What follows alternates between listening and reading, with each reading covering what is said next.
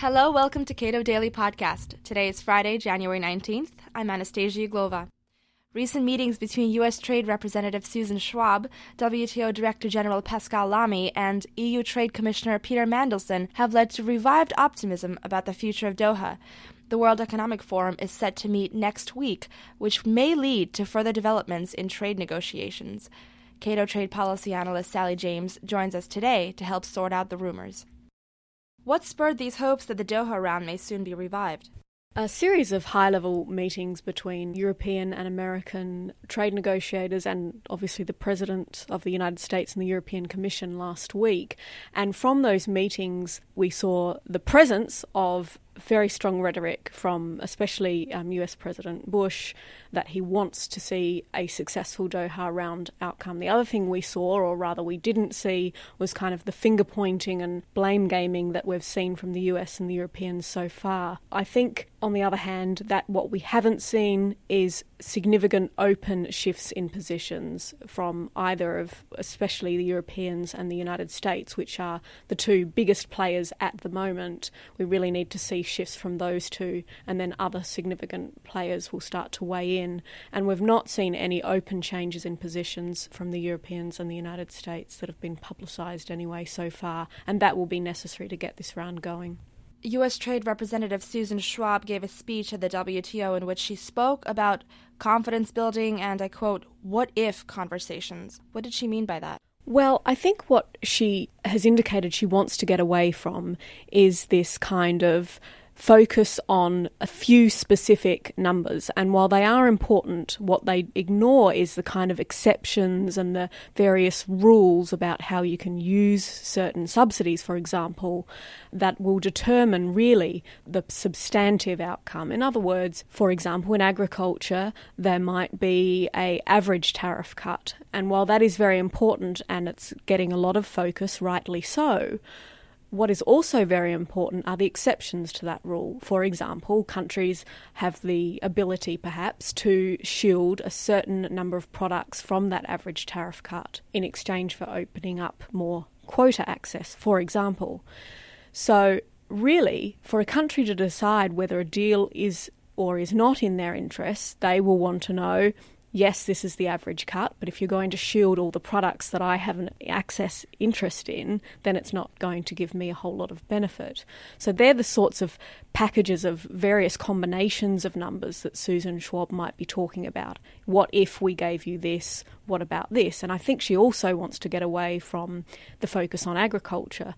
I don't know that's going to be possible. Agriculture is very visible and very important in these talks. Indeed, we've seen that they've actually caused the breakdown of these talks a number of times. But she's quite right in saying that the WTO is about a lot more than just agriculture. And the other what-if scenarios she might be talking about are things like, if, for example, we gave you this access in agriculture, what would we see in services or industrial products, for example?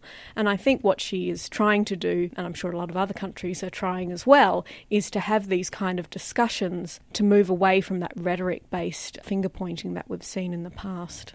What pulled the Doha round under were the stubborn attitudes of the U.S. and the EU towards making any kind of concessions. Do you think that it's likely that the U.S. will lower farm subsidies this time to keep the Doha round alive?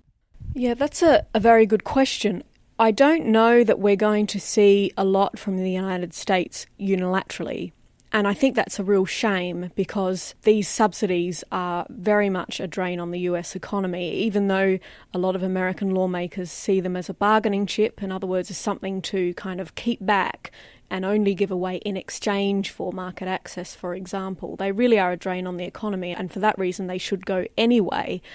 But the indications we've seen this week, especially from Colin Peterson, who's the new chairman of the House Agriculture Committee, he has remained adamant that the United States will not lower their farm subsidies unless they see significant market access, if at all. And the other thing Chairman Peterson has indicated is a certain dismissiveness towards the WTO in general. For example, in response to questions from the press about the possibility of dispute settlement action against the United States, Chairman Peterson has said, and I paraphrase here, that it doesn't matter, we've got a lot of lawyers in Washington, and that's really a worrying sign. As far as stubbornness from the Europeans, some French ministers this week have openly criticised EU Commissioner Mandelson for offering or indicating he might go beyond what the European Union has already offered in agriculture, and the French are very, very reluctant to do that. Of course, they have presidential elections coming up in April and May. That's going to constrain them. So European Commissioner Mandelson is in a really difficult position there, I think. The World Economic Forum will meet on January 24th. What can we expect to happen there? Well, the Swiss are hosting a meeting on the sidelines of the WEF in Davos, and they have invited about 30 kind of key agricultural, well, actually more generally trade players to this meeting. And the idea is, from what I can gather, to really discuss process going forward. I'm not sure we're going to see a whole lot out of that meeting. We may see big statements of support for the round going forward, and while that's welcome, we need to keep in mind that those sorts of statements were issued last year at the very same forum, and in fact nothing came of it. So I think we need to keep our expectations fairly moderate for that forum. And in fact, a lot of key players, including the Swiss, are downplaying the expectations from that forum only because setting up the idea that something big is going to come of it is only setting people up for perhaps disappointment if nothing comes of it. So I think they're deliberately keeping expectations low. What if the talks fail again? Well, I think we can expect a stall for a couple of years at least, possibly until 2009. The problem we have coming up is, first of all, the French election that I mentioned in April and May. Then it's looking like Trade Promotion Authority won't be extended. At least that's the indication we're getting from certain key congressional people.